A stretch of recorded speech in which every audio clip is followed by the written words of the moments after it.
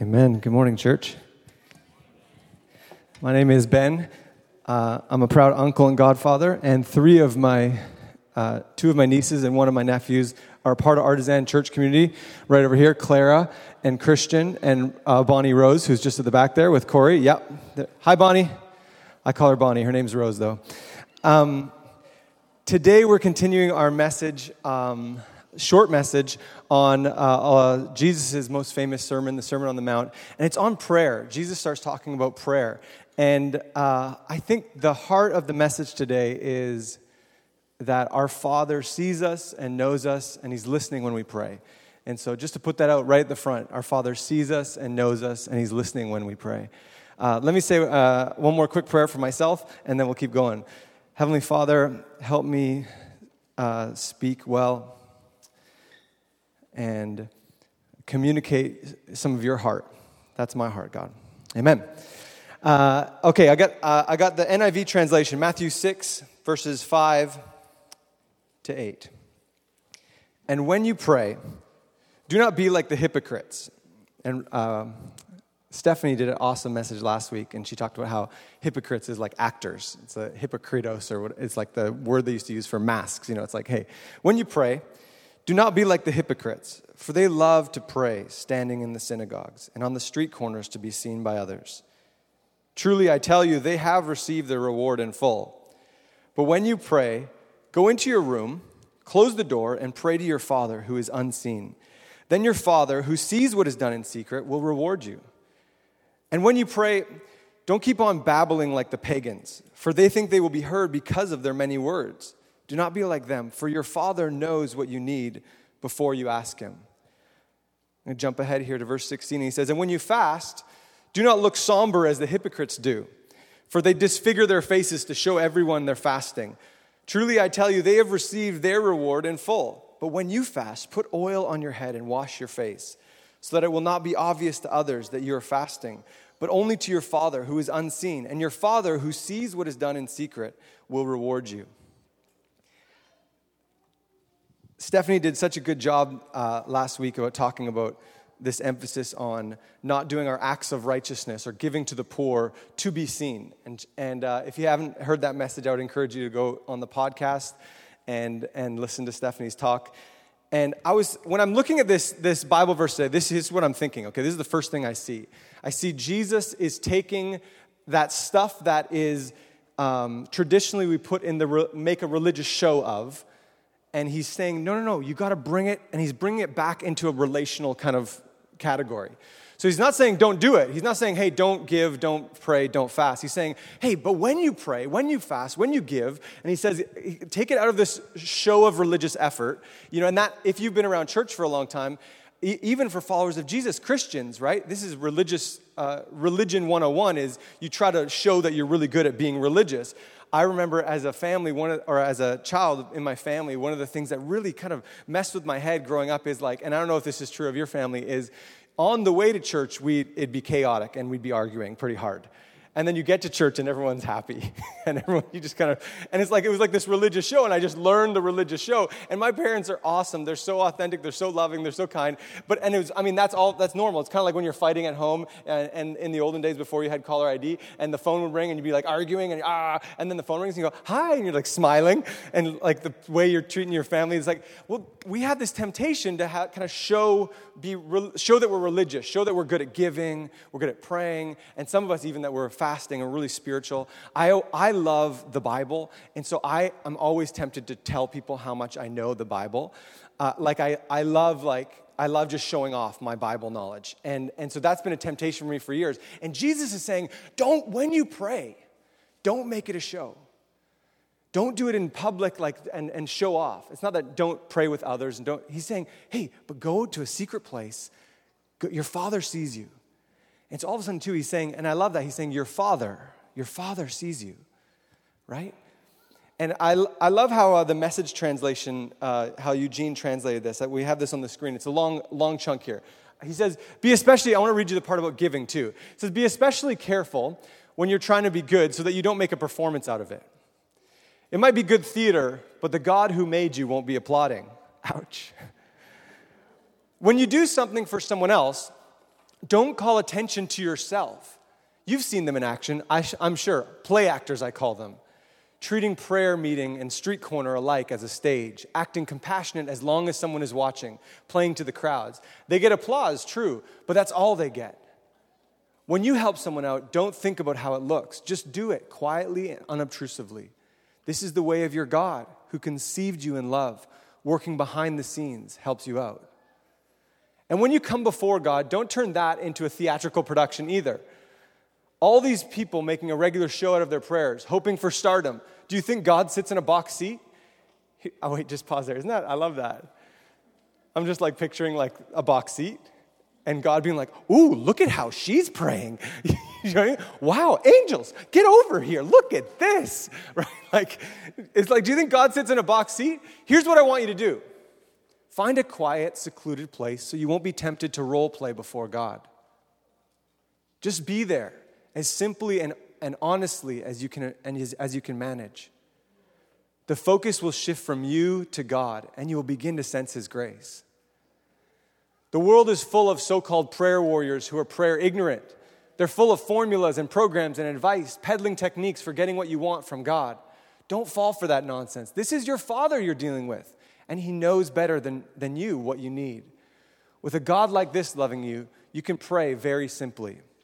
Isn't that amazing? I mean, I think this is a short Sunday. The first point, and there's only two, is your Father sees you.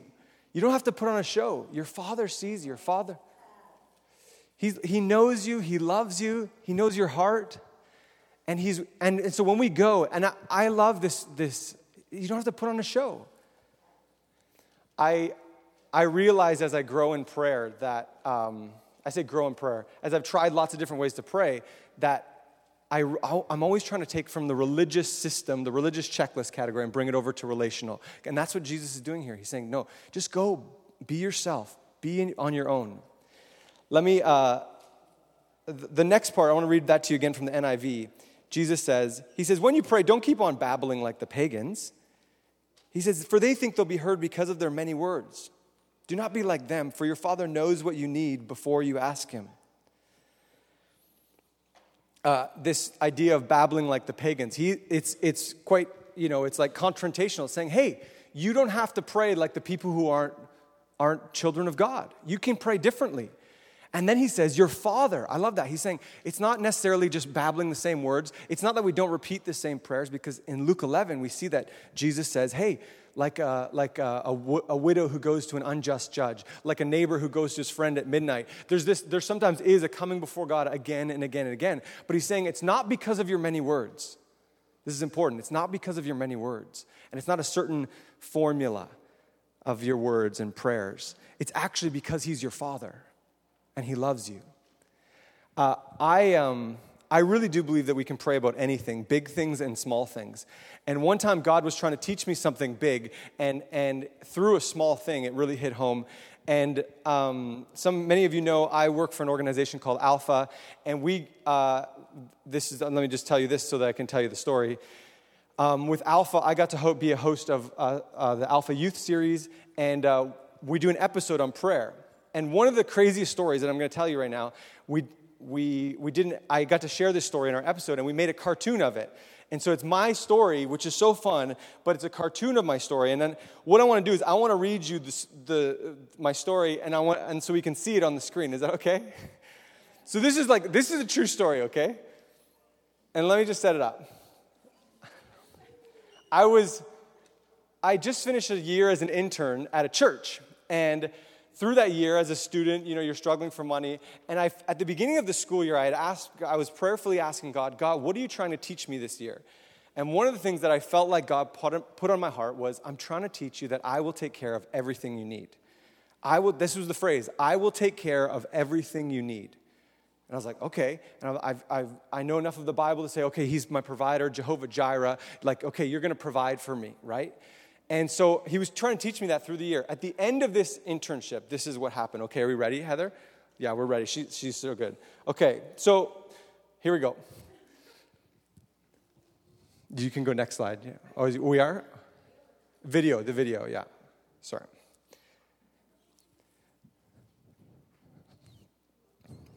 So when I was 24, I moved back to Vancouver after being away for a year, and me and my friend Mark got a place together. I was so broke that my friend Mark had to loan me money for the first month's rent and money for food. One day I was going to the bathroom, and I noticed that we were out of toilet paper, and I said, God, I can't even believe this. It was like, prayed, I need you to provide for me. I can't even afford toilet paper. The next day, I'm driving on the highway, true story, and up ahead I see something fluttering. I realize it's rolls of individually wrapped toilet paper. I pull the car over, and I start grabbing dozens of individually wrapped toilet paper rolls, and I drove away that day with enough toilet paper to last me for months. This is a true story, guys, and I think it's sometimes in faith you have to you create little altars and memories, and so this is one of the toilet paper rolls that I found. This was in 2005. I've had this as a monument. Maybe I'll put this on the table with the candles. This is a true story. I'm driving down the highway, and there's two things happening then. I'm thinking, does heaven have a box seat? No, they don't have a box seat, but is God laughing? He's like, yeah. I'm imagining angels are they're taking bets on whether or not I'll pull over. God is like, I'll provide, and let's see. And the angels will be like, I bet you he stops. And some of the angels are like, no one would stop on the highway to collect toilet paper. And they're like, no, you don't know Ben. He's going to stop. And this is crazy. This is one of my rolls of toilet paper. And so this toilet paper I have in my house, and this is really funny. I have it, to my wife's dismay, in my living room. I have this, I kind of tuck it away on a shelf. But it's there to remind me. It's there to remind me because it was like one of those moments where it's like two things were happening. God was saying, Ben, I told you, I will take care of everything you need. And God was like, obviously kind of just showing off that he has a really funny sense of humor. Guys, it's like this.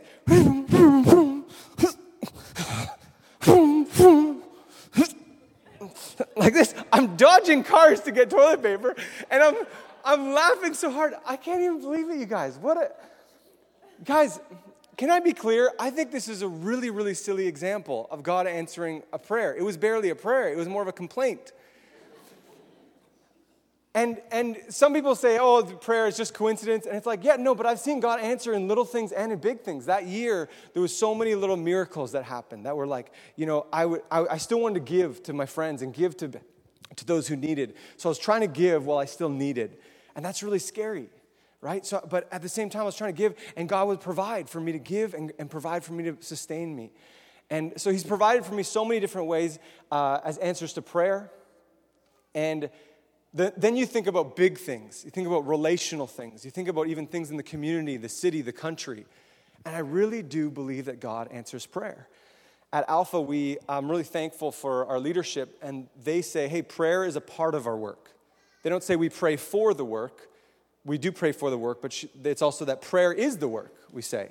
Prayer is the work. So every day, almost every day, sometimes we forget because we got to take initiative as a team, but every day we take time to pray, and we're saying, hey, this is the work. One time it really hit home for me that someone believed in the power of prayer. At my Bible college, I was at a Bible college called Pacific Life Bible College, and they're hosting like a conference, and it was a kind of a encounter type conference where like we really wanted to go deep. And so they recruited people to pray. And I volunteered to be one of the people to pray. So it was 3 or 4 prayer meetings leading up, and then you'd pray throughout the conference, just asking God to change our lives. And I remember I went to a couple prayer meetings, and then they gave me a check. And it was only a check for $20. But it was a check. And they kind of said, hey, like a thank you for praying. And I was like, what? I was like so hit by this. I was like, what? You think prayers are worth money? Like, you think prayers are worth, like, hey, no, this is really important, so we're actually going to put some resources towards this as well. I was like, this is wild. And I loved it, so I cashed the check, but before I cashed it, I photocopied it, and I put it up in my room, and that was just a little monument, not my room now. It's not in my room now. But it was a little monument to say, wow, like, my prayers can change things. My prayers are worth something. And I know it's funny, but there's this sense, guys, God, your Father, He sees you, and He knows what you need. He knows what you need. I wonder, just to wrap our time together, and we'll pray, and then I'll have the worship team come back up and lead us in a couple more songs. I wonder if we could just talk about a few ideas on how to start praying or continue praying. And so I have a few ideas that some of the things that I've used over the years and some of my good friends have used. I've done a lot of journaling. I've tried it with paper. I've tried it on my phone. I've tried it on my iPad with a keyboard. And I've tried lots of different ways, but I'll just journal my prayers. Anybody else journal as some of your prayers? Yeah, awesome. And then I love to go for walks with Jesus. My friend Landry, he loves walking with Jesus. That's kind of his thing for prayer. Anybody just go for walks? You're like, hey, just going to go for a walk and talk to God? Yeah? Yeah. These are the things. How about songs? How many songs are my jam? That's how I pray. Like even this morning as we were praying, I'm like, oh my goodness, yeah, like the songs are worship. Sometimes what I do is I'm listening to a song and I'll sing a verse and a chorus, and then I'll let my mind not focus on the song, and I'll pray for something else, pray for some friends, pray for family, and then maybe a verse or chorus later, I'll come back and I'll sing it. I love doing that. What else? A silence, just waiting on God, silence and solitude. Yeah, is it? All right. And Bible, I love praying the Bible. Have you guys ever tried praying the Bible like the Psalms? So take a psalm like Psalm 23. The Lord is my shepherd, I shall not want. Well, there's so many ways you can just turn that first verse of Psalm 23 into prayers. The Lord is my shepherd, I shall not want. God, thank you that you're my shepherd. Thank you that you take care of me. I shall not be in want. God, it feels like I'm in want. Can you provide for these needs? That's what Jesus talks about. He gives us the Lord's Prayer. That's what it's called, because he's the Lord and he gave it to us. He says, hey, ask for your daily bread. He says, and so I love that. Psalm 23, the Lord is my shepherd, I shall not want. It's just one way we can you pray the Bible. And a fast. Jesus talks about fasting. We don't have enough time today to unpack those verses on fasting. But fasting is something that the church has been doing for years. My friend Mara and my friend Tim, they're so good at fasting. What's awesome is Mara, it comes from a Catholic background. Tim comes from like a non-denominational Pentecostal type background. We work together, and there's this unity around their faith, and they join their faith, and they fast and pray. And it's just so beautiful. And they're saying there's something significant that happens when we deny our own appetites and we open our hearts to God. Mara is so cute. She's always hiding the fact that she's fasting, because that's what he says, right? He says, hey, don't tell anyone you're fasting. He says, wash your hair, brush your teeth, don't be like, oh, I'm just so hungry today, guys. You know why? Ask me. He's like, don't do that. He just says, hey. And so Mary, I say, hey, Mary, you want to have lunch? And she says, she's like, she gets really nervous because she doesn't want it, because the Lord says, don't brag about it. And I'm like, Mary, are you fasting again? And she's like, yeah. I'm like, you can tell me you're fasting. That's encouraging for me. I'm like, just don't brag about it, okay? She goes, okay. And she's so cute. She's like, hey, Mary, what are you doing today for lunch? Because she just looks at, she's like, it's so good. What else? Reminders. Have you got anybody do reminders? Sometimes you can set a reminder on your phone. My goddaughter Molly, Melissa and I's goddaughter Molly, is in doing Youth with a Mission YWAM in Perth right now. She just left yesterday to Nepal to work, and they're going to probably be working with children who they're rescuing out of trafficking situations. And so I said, Molly, I'm setting my alarm. And so I'm going to do I'm going to check what time zone it is in Nepal, and probably early in the morning when it's her time, whether that's 5 o'clock our time or whatever, I'm going to have an alarm go off at least 6 days a week where I'm like, oh, say a prayer for Molly, say a prayer for her team, say a prayer for those kids that she's working with.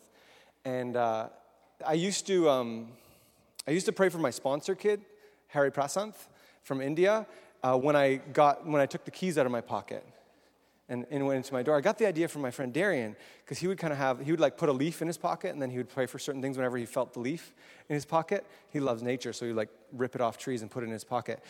But do you maybe set some reminders? Any other ideas, just before we end and say a prayer? And the worship team, you guys can come back up. Any other ideas?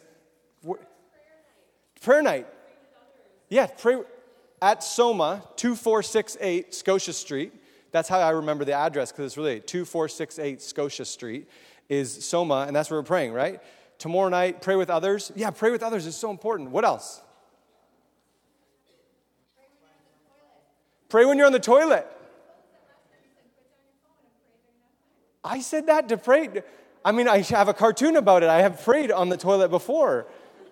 The original cartoon had me praying on the toilet, and I was like, no, you have to put me on a couch. That's too sacrilege. You can't have me praying on for the wider audience, you know what I mean? Not for you, you know, like. But and what else? What else ideas, or how do you pray? How have you prayed over the years? Anybody like do art and prayer as prayer? Yeah? What else? Anything else come to mind? Music? Someone say music? Yeah, make music, prayer to music. Love that. Why don't we stand together this morning?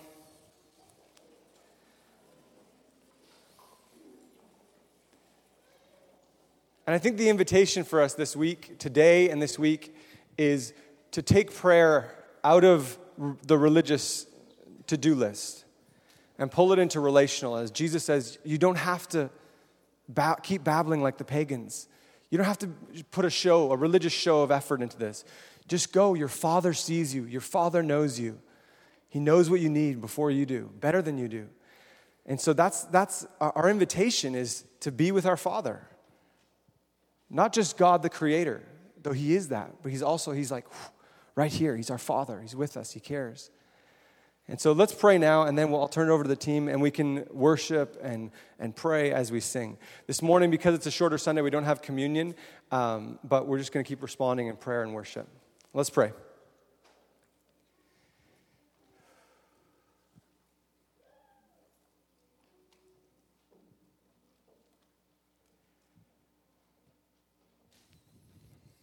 Heavenly Father, we're grateful this morning.